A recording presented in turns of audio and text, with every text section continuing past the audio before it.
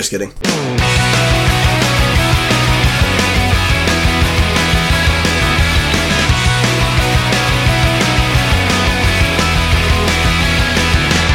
You're listening to The Hope University. We're your hosts. I'm Matthew Wood. I'm Ed Grosvenor. We are the Ginger Twins, the G&T. We have studied apologetics for quite some time, and we want to share it with you. So grab yourself a slice of lime, and let's stave off some intellectual scurvy with a loud blast of reason. Yeah, baby. Before we go on, can I just say we need to set a date that we're going to release this on, because at some point we need to be able to say it's Friday or Thursday or Monday if you're really sad. No one's going to listen on a Monday. Okay, these are obviously pre-recorded ahead of time. You know, these are going to be all over the shop. But one day we'll give you a proper date. We'll tell you every day at church it's going to be released. Don't worry about it. I feel like all over the shop's not good. Oh, well, okay, it's going to be half the shop's going to be piled up with mess. All right. Fair. So, end of episode 1. What I promised you was talking about the origins of the universe, how long it's been there, all these controversial subjects. What I'm doing is let you down right off the bat. That was a bit early. It was way too early. We're not going to do that. What we're going to do instead is we're going to talk about philosophy, and then the third episode, I promise you, we will talk about how the universe began, how long it's been there. We will get into the science. Before that, though, more importantly, don't believe him. He's unbelievable. You're making claims. He's already failed, demonstrably failed once. Just anyway, ignoring that chump. So what we're going to do? Totally, come on, it's not a chump. Okay, so what I want to talk about this episode, we want to talk about philosophy, and don't be fooled by the culture. Philosophy is the underpinning of anything else. When people say, oh, I believe in science, science is the way, bear in mind what they've actually made is a philosophical statement. Yeah. Exactly. What they've said is that science is the way to truth. Now, that is a philosophical statement that requires a burden of proof. And bear in mind, if they said that science is the way to truth, and that's the only way to truth, can they prove that claim with science? No. They'd be arguing in a circle. They'd be using the method to prove itself. Yeah. So, just to be clear here, you need philosophy in order to make any kind of reasonable claim to a truth.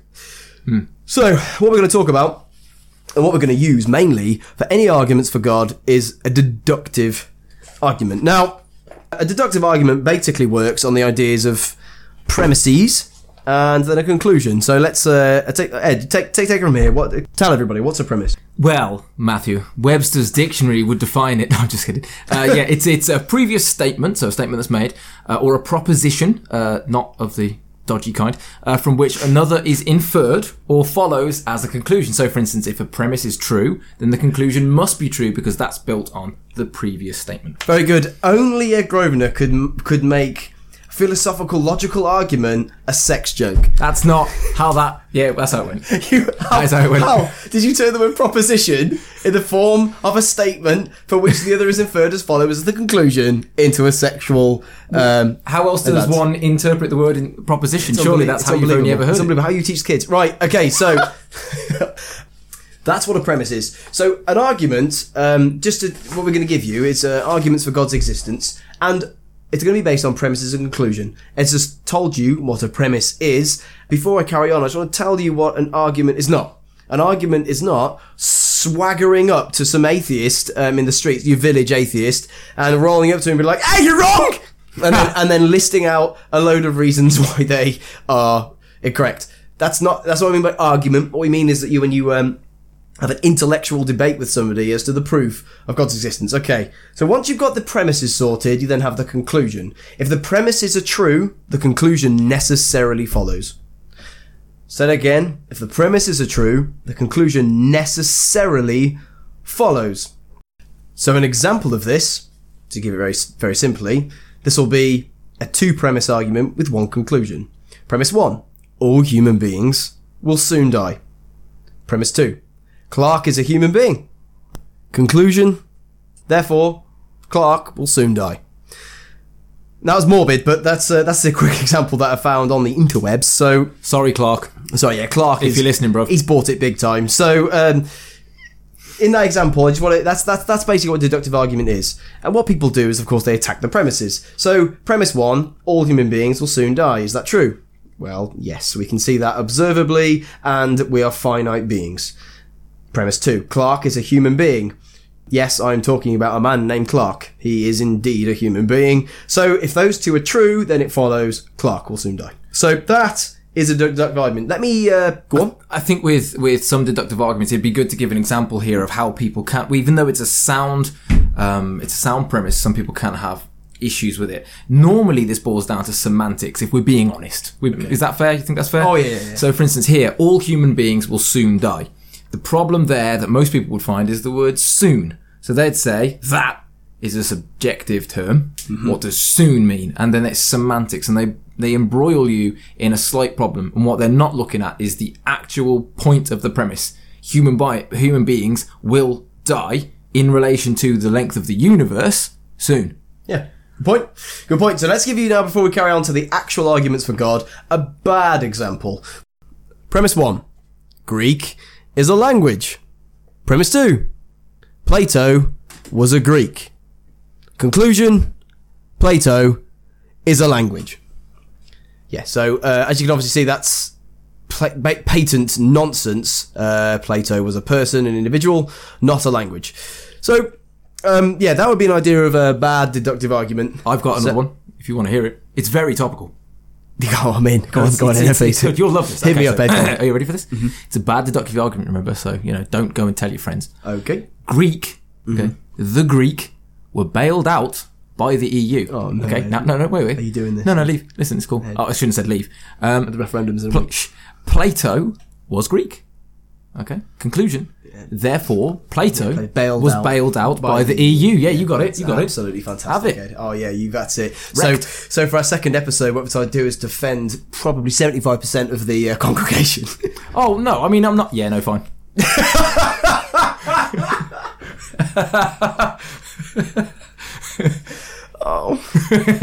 Anyway, moving on. So what we're going to teach you to do is to make arguments for God's existence. The point of this is to raise the intellectual price tag for the denial of the conclusion as high as possible. Yeah. We basically want the people who you make this argument to be like, well, okay, I have to give up an unbelievable amount of intellectual weight in order to believe atheism.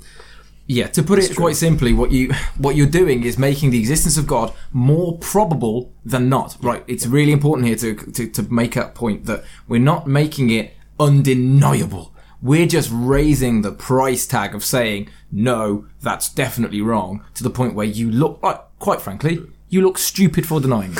That's what we're saying, isn't it? That's the intellectual price tag. You look dumb. Yeah. Well, yeah, I mean, he's put it better than I could. That's the point. We're trying to make everyone else look stupid. So, that's gospel. That's how you do the gospel, baby. So, okay.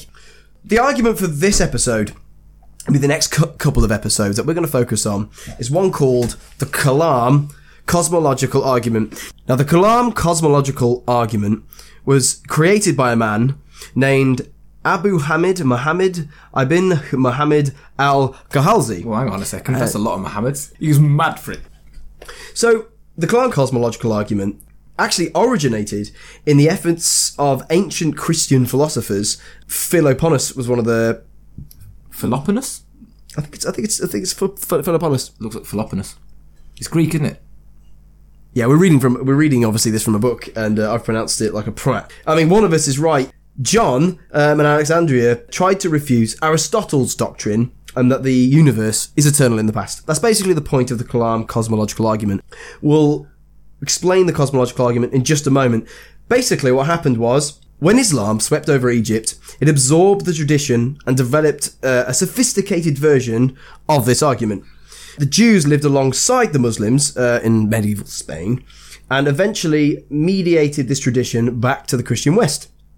And it was championed by a saint. His name was, I'm going to butcher this, Bonaventura. Oh, nailed it. Come on, did I? Yeah, you smashed it. Yes, wrecked it. And the thing is, Christian, Jews, Muslims, we all share a common belief in creation, and that's a Greek term called ex nihilo. That just literally means from nothing. We all have the idea of a divine being that made the entire universe as an act of his will from nothing. Physical nothing. Physical nothing. Real nothing. So this is a great tool, not just for sharing with our atheist friends, but also with our Jews. Let's just tidy that up. With the Jew and our Muslim friends. to summarise the Kalam cosmological argument, goes like this. Premise 1. Everything that begins to exist has a cause.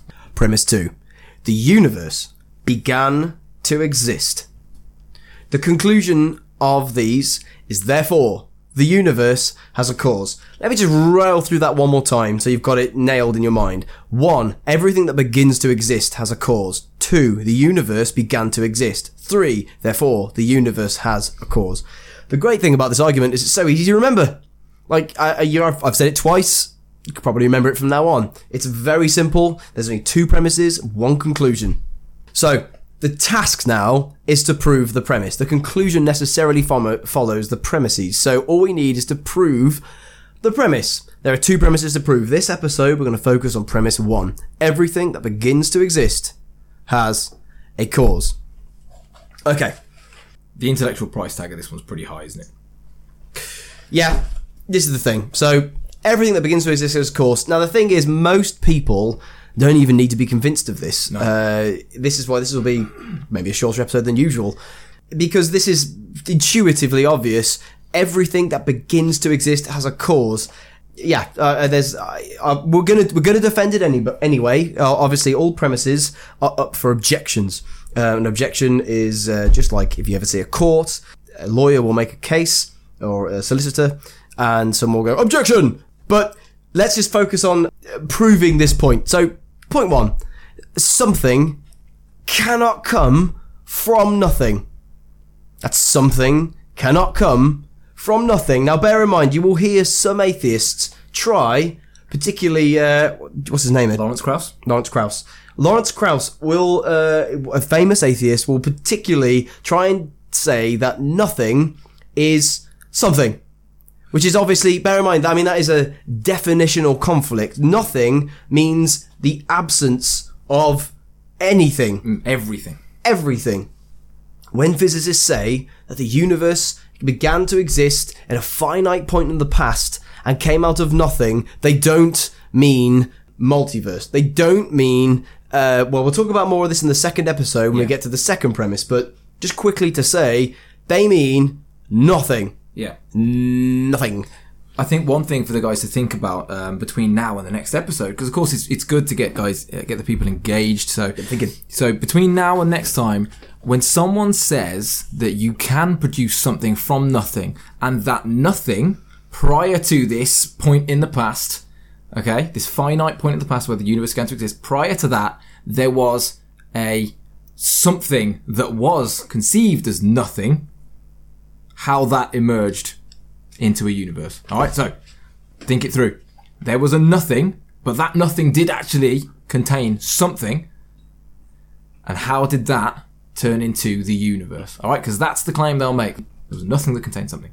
Exactly. Which is, of course, a definitional problem. They're saying that nothing contains something, so we're not talking about nothing. We're talking about something. But this works really well for us, because if they can actually, the listeners can come up with something for that, then we've broken ground. Yeah, do it. Win-win. It's a win-win.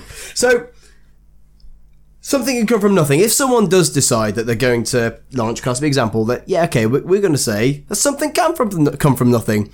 That is worse than magic. Now, I like the odd magic trick. I can make coins hashtag disappear. Ed loves my tricks. I don't. Yeah, he says he doesn't. What he means is he loves them. I don't love how easily you fool my wife with that. Yeah, I do. She's proper colourful. She really is. Anyway, ask me next time you see me in church. Say, Matt, make a coin disappear. Give me a 2 pence, and I'll show you. Steve.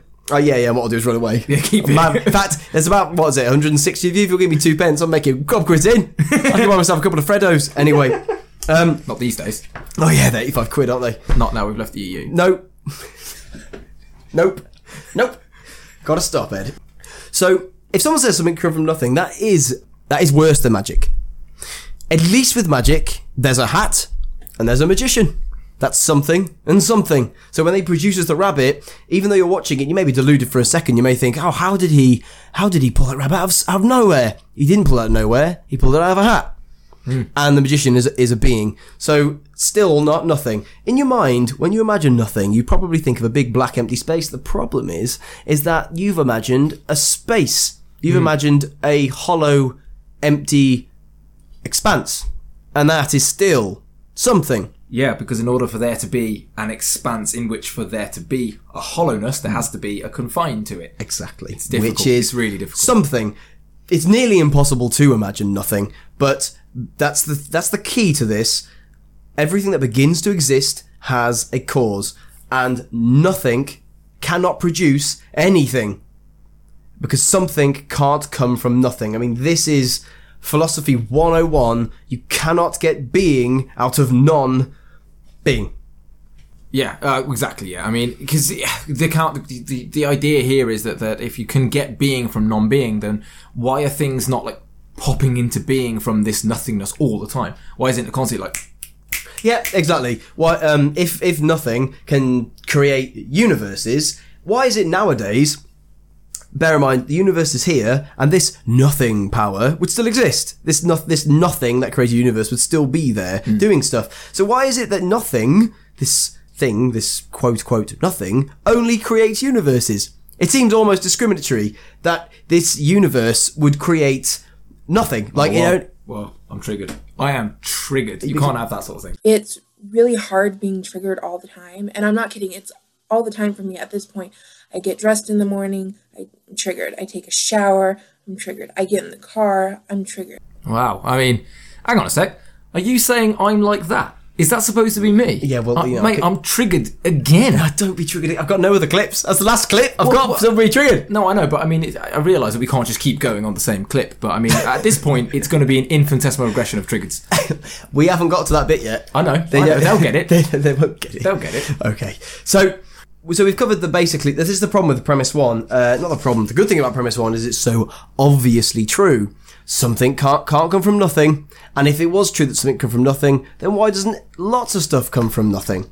So why is nothing so discriminatory to any universes? Why don't we see Beethoven and root beer and mobile phones and keyboards blasting out of nothing all the time? Why is it we have to see a cause for everything we see? We always have to see this. And this is the thing, it's not rocket science. This is the thing with this premise is that it's so obviously true, it's almost boring to talk about it. Sorry. But we've got to do it. We've got to get premise one nailed in your heads. Premise one, everything that begins to exist has a cause. And on the subject of saying, it's a bit boring, that's, just so you guys know, that's why we've been trying to spice, why we've been joking around a little bit, and it's been a little bit more, I would say laddish than usual. It's because, exactly, we realise that this is not, it's not a hot topic. No one's talking about this in Parliament. Well, we realise that it's not an exciting thing to chat about because it's so intuitively, clearly obvious. Hence why we've sort of pratted around a little bit. Hopefully we've made you laugh and you've enjoyed it. Yeah, that's best we can. I mean, one thing I would say before we go is remember, in pop science, you have to be very, very wary of popular articles and television shows and scientific theories that try to simplify a technical theory. They resort to metaphors and words and pictures that are just misleading. The claim that physics shows that something can come from nothing is a point in case. You'll see this in all sorts of things, and nearly no one, bar Lawrence Krauss, will defend that idea. That's basically premise one. Premise one is so clearly true and so obviously true, and you should feel very confident in premise one that everything begins to exist has a cause, that if atheism or agnosticism or any other form of argument tries to argue, if anyone tries to deny premise one or argues that something can come from nothing, then that makes their belief system, either atheism or agnosticism, philosophically bankrupt. And stupid. Yeah, stupid is, I'll be honest with you, I'm dressing up stupid. I'm putting a bit Caesar sauce on the word stupid. Yeah. The other thing that you might hear, just before we finish off, is that Richard Dawkins is famous for saying, well, if something can't come from nothing, and everything that begins to exist must have a cause, then where did God come from? Right, yeah, well, the problem is that he's confusing physical and metaphysical here. He's not understanding the idea of God. This is again, it's the same thing as Lawrence Krauss is doing. He's not understanding the definition of the word when it comes down to, and I hate to break it down to semantics, but that's the way it is. God means eternal. It's as simple as that. Eternal, and all the things we know about God, omnipotent, omniscient, etc., etc. It is eternal in the past. He has no cause. Exactly. That's it. That's where the term prime mover comes from. He's the first uncaused cause. Exactly. So if you hear people say, well, if something come from nothing and everything begins with has a cause, then where did God come from? The thing is, what they've done is applied physical attributes to a metaphysical being. Exactly, yeah. Which is no good. So, I think we're going to touch upon this next time, aren't we? We are. Second premise next week is going to be the universe began to exist. Woo! Boom! Okay, so the universe began to exist, and we're going to talk about how old it is, how long it goes, how it was found that it has a beginning. We're going to go into the science of all of those reasons. And what's more important is we're going to be able to get your heads around the idea that in a moment, a partial of a second, expansion and explosion of the universe, there was somehow amongst all the chaos and all the nuclear forces, the weak and the strong, and all these things, suddenly out of nowhere came order.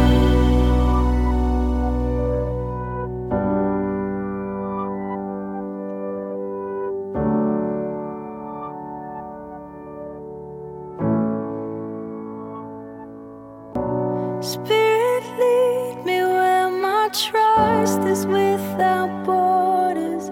Let me walk upon the waters wherever you would call me. Take me deeper than my feet could ever wander, and my faith will be made stronger in the presence of my Savior. Well, yeah, another one sorted. It's good. I got a bounce though, unfortunately. Yeah, I know, you got lots on. Oh, you know, a guy came to my door yesterday. Okay, go on. Yeah, he just came to, just before you go, sorry, he came to the door. Bit of a rush. No, yeah, but honestly, he came to my door. Right. He came in, he was like, banging on the door. Banging, is it? Like, knock, knock, yeah, and he said, my name's Europe. He said his name's Europe. What was his surname? Europe who? Yeah, no. He said, Europe who? Europe who? Oh, Europe. Europe who, Ed? I see. Europe head. Because your is brilliant, mate. Do you know what? Once again, I'm in a rush. It's